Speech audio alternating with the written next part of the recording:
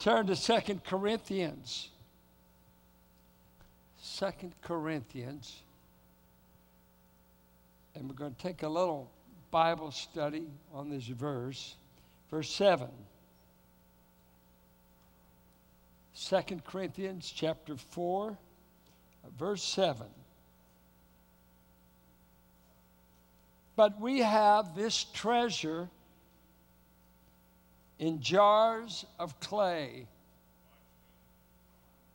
to show that this all-surpassing power is from God and not from us.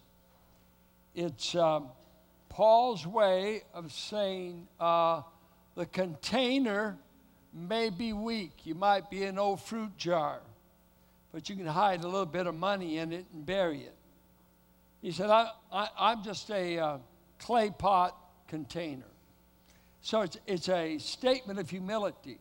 I'm not impressed with myself. People that stay impressed with themselves obviously have never hung out with anyone greater. So when you hang out with God, you'll cease to be impressed with yourself. You'll be impressed with Him. Even great musicians, whatever, at least you can get a right perspective on yourself. So he's saying to them, and these are people that are saying you're contemptible, you don't know how to preach. They call him homely in chapter 10. So this is a very unkind, there's a minority here that are very critical of this man, and he's defending himself in the letter. But he makes a statement, I'm nothing but a ostraca, a common clay jar that's used in a Palestinian home. So I'm not impressed with myself, but God has put what? He's put treasure in the jar, and He's using me to share probably this treasure in this context is the gospel I share with you, Corinthians, by which you were saved, so that the thing really being shown off is the surpassing power of God.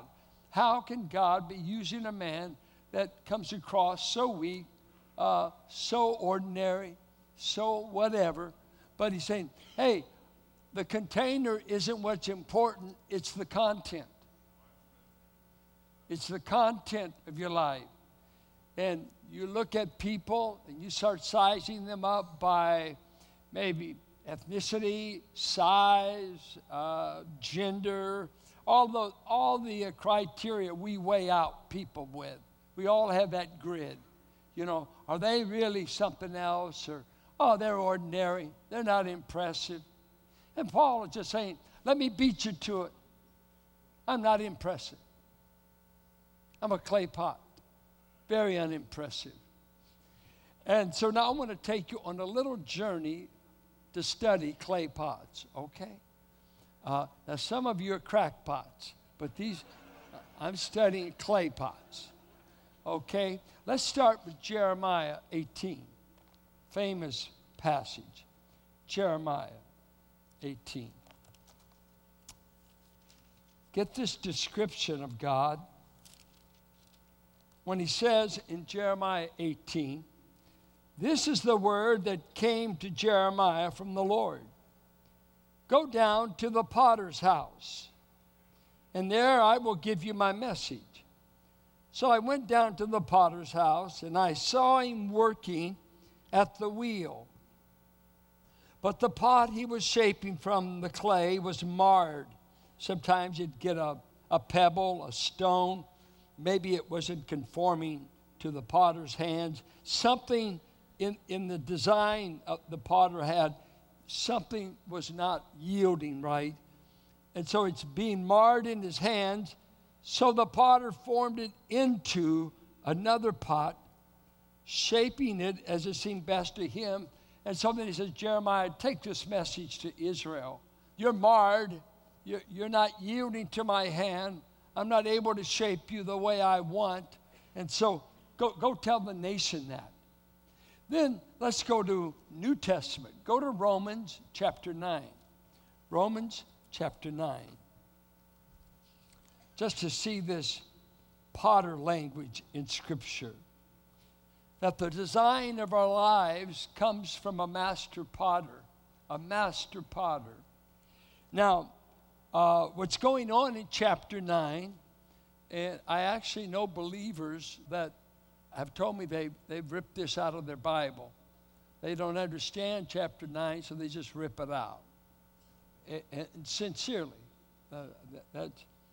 they really did. He's going through saying that he had mercy on Jacob, that Pharaoh never would yield to him, and he's going to deliver Israel. And then he says in 18, therefore God has mercy on whom he wants to have mercy, and he hardens whom he wants to harden. He hardened Pharaoh's heart, repeatedly appealed to him.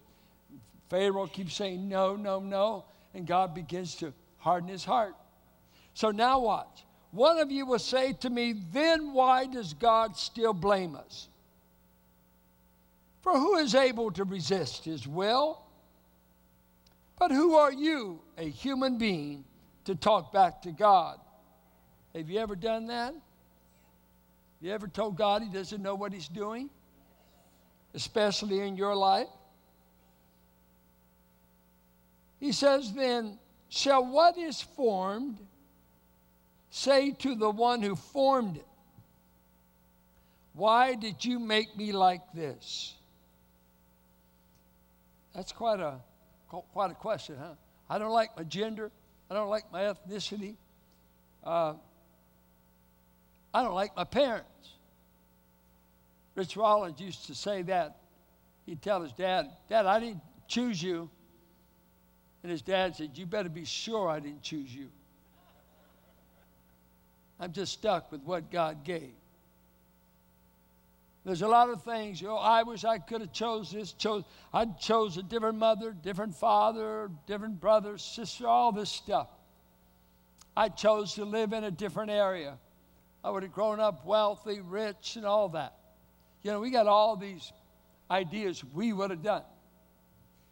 And we argue with the potter. Why did you make me like this? Does not the potter have the right to make out of the same lump of clay some pottery for special purposes and some for common use? Special, common. What if God, although choosing to show his wrath and make his power known, bore with great patience the objects of his wrath, prepared for destruction? What if he did this to make the riches of his glory known to the objects of his mercy, whom he prepared in advance for glory, even us, whom he also called, not only from the Jews, but also from the Gentiles? And he goes on to quote Hosea, I'll call a people that were not my people.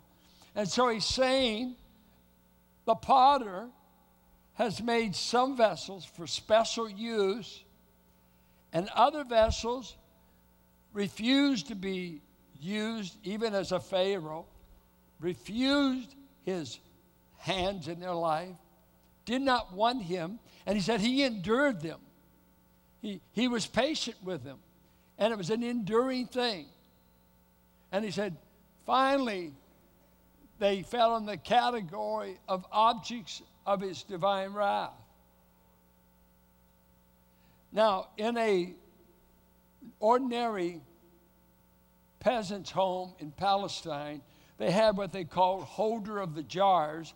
They normally had 3 jars, and they were about 4 or 5 gallons. I think this should maybe be close to that. Maybe they were deeper.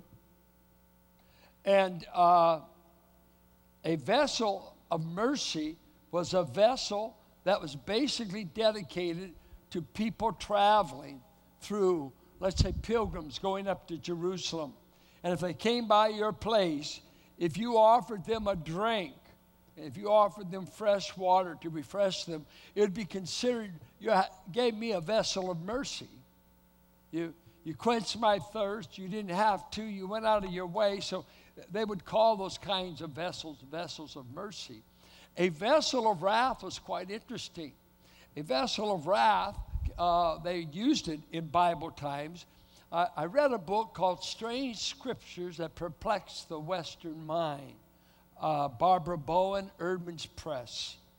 And in that, she and her customs book said they had vessels of wrath that were this way. They would be carved, and they would do fine. They were molded okay.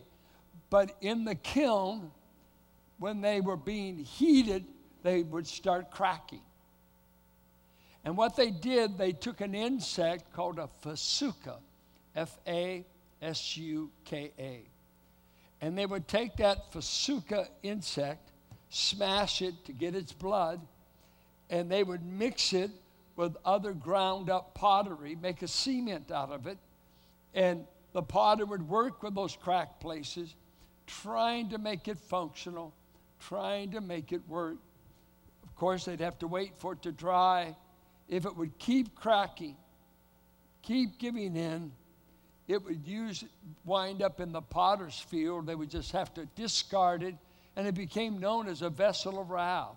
It never passed the test, never got better, no matter what the potter did, and so it wound up in the waste place. Now, here he's saying there's vessels that God has shown mercy on and prepared them for good. And there's vessels that want nothing to do with the potter that are fitted for wrath. Now, so every child of God, you would be considered a child of mercy, a pot of mercy. God rescued you. Now, look at another passage, 2 Timothy, and then we'll walk through these. 2 Timothy chapter 2. In 2 Timothy, he's telling him, don't have anything to do with false teachers. Don't have anything to do with the wrong kind of living. And he's telling him to pay attention to himself. And he says in verse 19, nevertheless, God's foundation stands firm, sealed with this inscription: the Lord knows those who are his, and everyone who confesses the name of the Lord must turn away from wickedness. In a large house, there are articles not only of gold and silver, but also of wood and clay. Some are for special purposes, and some for common use. Really dishonorable. Those who cleanse themselves from the latter, false teachers, false living, get rid of wickedness, they will be instruments for special purposes, made holy, useful to the master, and prepared to do any good work. So, we have in Scripture at least 4 vessels. Vessel of mercy, vessel of wrath, vessel of honor, vessel of dishonor. Let's just begin. The design of our lives, God found us full of trash. When he found us, we were full of everything that we were carrying the garbage of this world. Our language was filthy. Our morals was not in keeping with God. Our thinking was warped. I mean, we were a mess.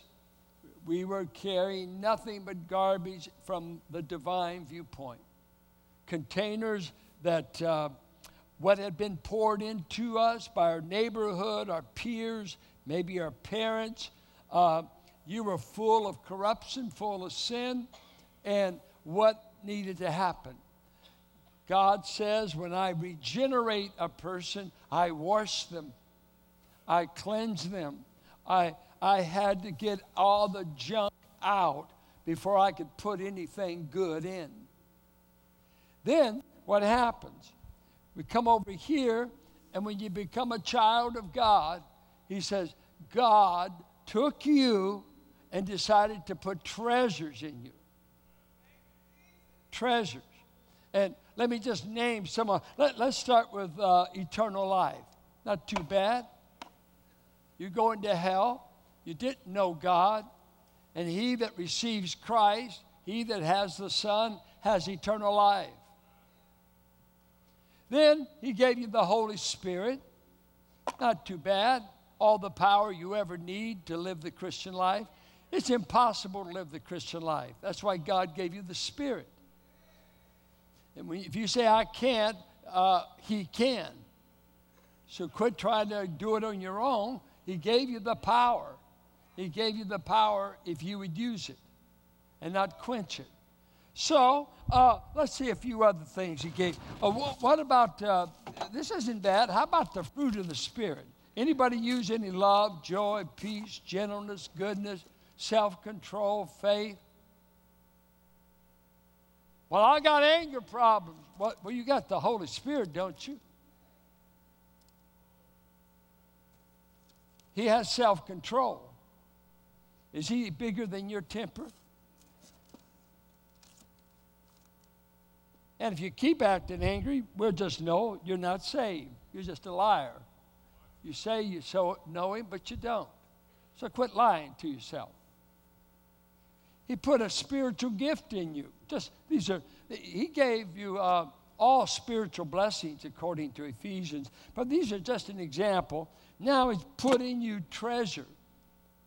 He gave you a spiritual gift of some sort, which is a bent in you to want to refresh other people some way, however he's gifted you. Maybe with the mouth, maybe with good deeds, maybe in service. Somehow, some way, he's going to use you to refresh others because you were designed to refresh. Now, that's what treasures are in you. Is that what's coming out of you? Now, there's an astounding verse in Luke chapter 6. What God puts in, and now I want you to look at what you put in. Turn over to Luke. We've been talking about vessels. Now let's just talk about treasures. Now Jesus said, where your treasures are, that's where your heart is. And he's talking about investing in his kingdom. But listen to, let me just check. While you go to Luke 6, I'll check Matthew 12 and see which says it.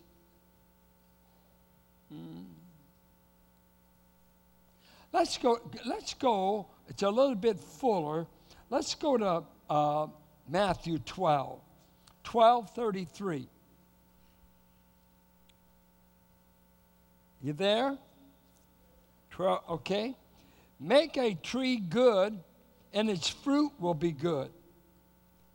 That's interesting, isn't it? How you can make a tree good. I haven't had any apricots for 3 years. I'm about ready to cut it down.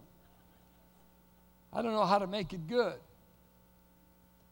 Or make a tree bad, and its fruit will be bad. For a tree is recognized by its fruit. And he's talking about not trees, but people. You're recognized by your behavior or by what you produce.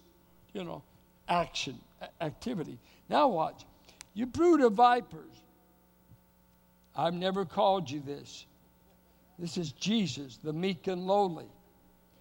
How can you who are evil say anything good? For the mouth speaks what the heart is full of. A good man brings good things, and some translations have treasure. A good man brings good things out of the good stored up in him.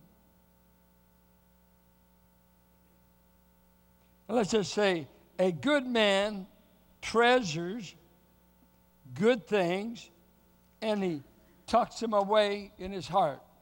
Good things, good things, good things. Now, watch this. And an evil man brings evil things out of the evil stored up in him. But I tell you that everyone will have to give an account on the day of judgment for every empty, and that's lazy, not thought out word they've spoken. For by your words you will be acquitted, and by your words you will be condemned. So your mouth reveals your heart, right? We'll know what you've stored in your heart because it will get in your mouth eventually. Now, what's interesting here, he talks about a good man and an evil man, and they are known by what they choose to treasure. By what they choose to put in their heart. And when the time comes, they'll use the bucket of the mouth to go down into the well of the heart, and they're going to bring up some, let's say, water, and it will either be bitter or it will be sweet. It will either be dirty or it will be refreshing. And every one of us, God puts good things in us. Then he holds us accountable for what we put in the rest of us. I ask you, what kind of deposits do you make in your life? Do you hide God's word in your heart? Do you hide God's word? Our Bible study leader said, don't go to church Sunday unless you got a verse for everybody. I've got one. Psalms 28, 8 and 9. The Lord is the strength of his people, a fortress to hide them. Save your people, O Lord, and be their shepherd and carry them forever. Verse 9. You just got your verse. And I gave a verse to my wife this morning. She said, are you just doing this because you're keeping the assignment? I said, yes, I'm keeping the assignment. You had to have a verse that encouraged the wife. I don't know what it was, but she wasn't real impressed.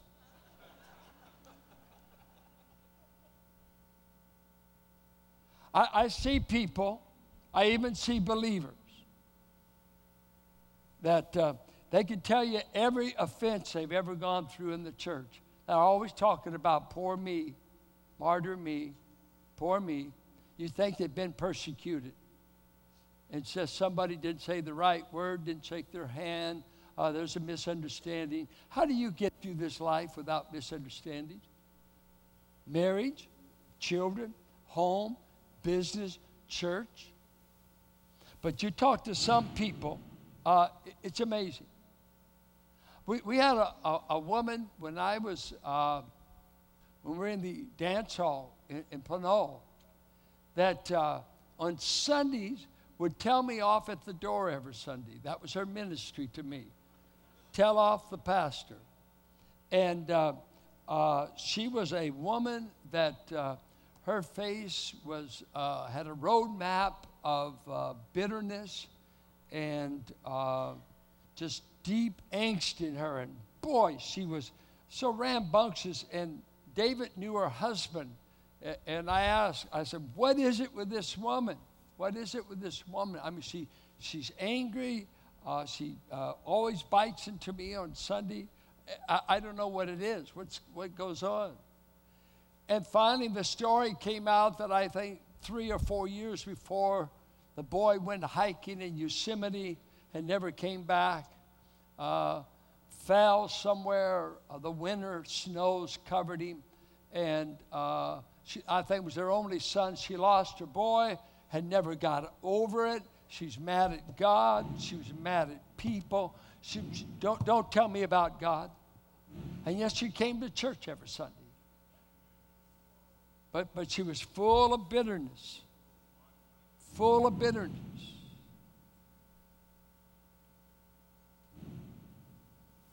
I pastored some young ladies who had been abused by their father from probably junior high to high school years. Never did the mother intervene.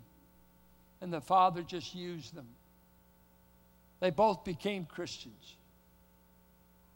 You couldn't meet two finer girls. wonderful spirit about them, a sweetness in them. And one day they came to me and they said, we went to our father this week and told him we're forgiving. We went to our father and said we're praying for him, that we love him. We want to forgive all that he's done to us. We went to our mother. Is that possible? Is that possible?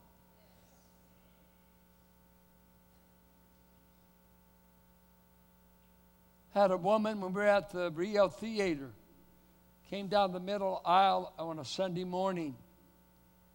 She was in great straits. She was emotional. She was certainly crying.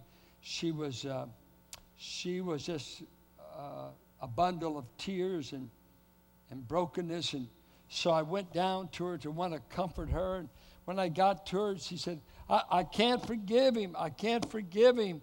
And kept on going. I said, what is it? I figured it's her marriage. I said, you must. She said, it's too late. He's been dead 10 years. And it was her father. And from the grave, it seemed he was choking her to death. From the grave, she couldn't get over his treatment of her. And so I had these young ladies that by the grace of God forgave and granted forgiveness and went on, and joy came back and peace, and they were fulfilled in Jesus. Jesus got rid of the trash, removed the sin, took away the memory in a good sense. Some things you never forget, but when you say you forget it, God says forget it, you don't bring it up anymore. It's not on the agenda. That's past. That's not a present talking subject. It's in my past. I don't want to talk about all the bad stuff. I'm going to talk about the treasures I've been given. I want to tell you what God's given me. So you get with some people and you get this sweet, refreshing drink out of that fountain that's carrying treasure. Just clay pots. Just ordinary people. You may not be impressed. Look at this Timothy passage, which is quite a exhortation to us. Scares me as a preacher because he's talking to a preacher.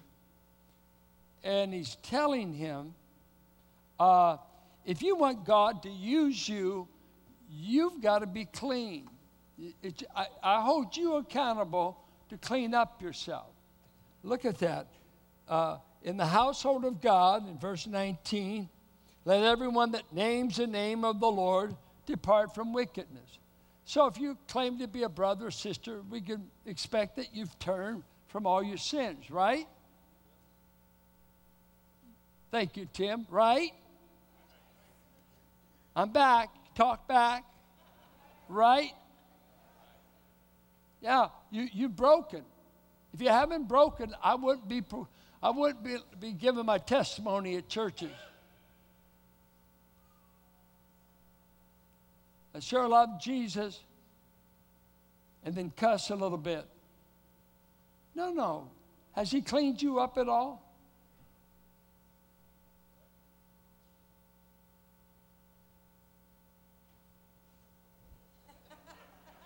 I didn't know he cleaned you up. Well, maybe you're still in the grip of wickedness. If you're not his child, you're not clean. Listen, in a large house, there's vessels of honor and vessels of dishonor. Now, let me tell you about a vessel of dishonor. A vessel of dishonor was about 4 or 5 gallon jar they kept in the house. If you came by my place, custom was I washed your feet. Or usually I had a household servant that would do that. They'd wash your feet, and in a land where water was scarce, they would pour the excess water in the vessel of dishonor. Pour it there. I looked up in a lexicon on the use of dishonor. Sometimes they were used as chamber pots, quite frankly, because they didn't have indoor plumbing. So it got the waste of the household. And that was there. And here God is telling Timothy, if you don't want to get clean, you're going to carry the waste of this world, and you will not be used for honorable use. You're still in the household. You see, I know of ministries. I know of pastors. I know of preachers. Oh, they're still saved, but they're no longer used of God because they didn't want to get clean. I know people like you probably. You don't want to get clean. You don't want to quit looking at porno. Well, look at all of it you want. God's going to see to it you're not used. Because He knows what you do in secret. Did you hear me? This God is not blind. He knows what you do in secret. What you do, He said, in the closet will be shouted from the housetop. Makes you scared to death to take a shower. In other words, there are no secrets. The way you treat women, God will expose you. The way you treat anyone, racially, gender, God is not deceived. God will expose us. I'm telling you, He says, come to me and let me cleanse you, and I won't have to expose you, but don't hide sin from me. Come to me. And He said, Timothy, if you will cleanse yourself from these false teachers and this false gossip and these endless arguments and this junk going on in the church, the gossip mill, the rumor mill, the negative mill, the critical, the murmuring, you must cleanse yourself from this. Then you'll be a vessel of honor. Otherwise, you're only good for the wastewater. He said, but if you cleanse yourself, He said, I'll make you a vessel of honor, which was either wine or water to refresh your guests. Interesting, the vessel of honor was made to refresh others. The vessel of dishonor was good to no one. It had no beneficial use. The most is if it was the foot washing water, maybe water plants, but it could help no human being. In the household of faith, how is God using you? Are you fit for God to use? Are you fit for God to use? You're not if you're dabbling in sin. Oh, you're saved. You'll be saved. Doesn't mean He's going to use you. I've seen guys, oh, good night. They know so much Bible, they're dangerous. But God just never seems to use them very much. He's got a secret anger problem, this sin, that sin. You know what? I have to say, most of my youth, I was saved 14. I felt the call of God when I was 15. And so I said, yes, Lord, I'm willing to do whatever you want. But it seemed like all up to my 20s, maybe 22, everything in my life was about getting clean. It was constantly, I surrender all. I offer myself to you. Take my body and use it. Flee immorality. Quit your bad language. Pick different friends. Don't run with these people. Pretty soon all I had to run with was my brother and sister. And he's 10 years older and she's 14 years older. I had no peers. I had no one my age I could run with but my cousin. Why? God says, are you willing to be clean? Do you want to be clean? You said, yes, I'm willing to preach, but I'm not going to use you to preach until I get you clean. You're pretty good at cussing people out. I want to change your vocabulary. I want you to learn not to cuss a guy, but to edify people. So I got to change your vocabulary. I know I'm messing with you because you can barely breathe out there. I'm talking to you. And some of you are still carrying trash. That's why God's not using you. You don't want to get clean. You want to harbor that secret sin. You want to stay bitter. You love being bitter. We got people in this church. I know them. I don't want to look at them. If you're around them, at least if I'm around them, it's negative. They don't quote a verse. They don't say, God is so good. So, well, you haven't been a member here long, have you? You haven't been here long enough to see all of our faults. Why don't you talk about what God's put in you? Quit talking about Valley and me. Why don't you talk about the treasure? Do you have any treasure? If you're not, we offer you the treasure, the pearl of great price. Christ wants to save you. He wants to turn over a barrel of honey in your soul. Get over the murmuring. Get over the bitterness. Get over the sin. He wants you to be a vessel that bears treasure. We're treasure carriers. Is that not magnificent and beautiful?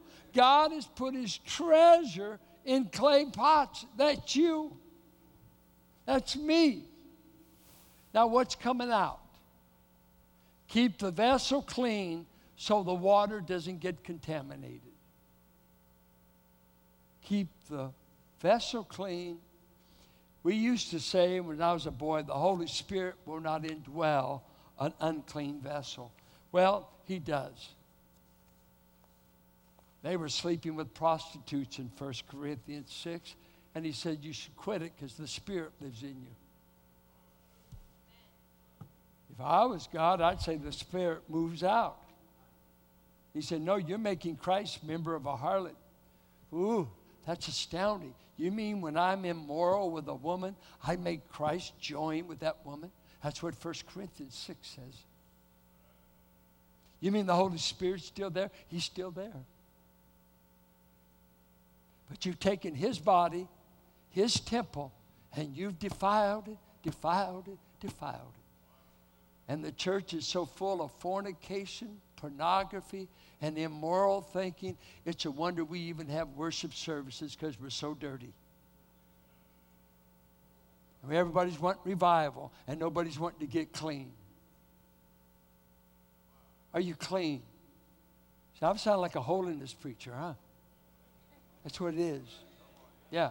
I ain't talking about grace today. I'm talking about holiness. So many dirty saints, dirty attitudes, dirty mouth, dirty. Hey, honey, honey, honey. Please don't put a sign on your bumper that says, I love Jesus. Please don't. And please don't say you attend Valley.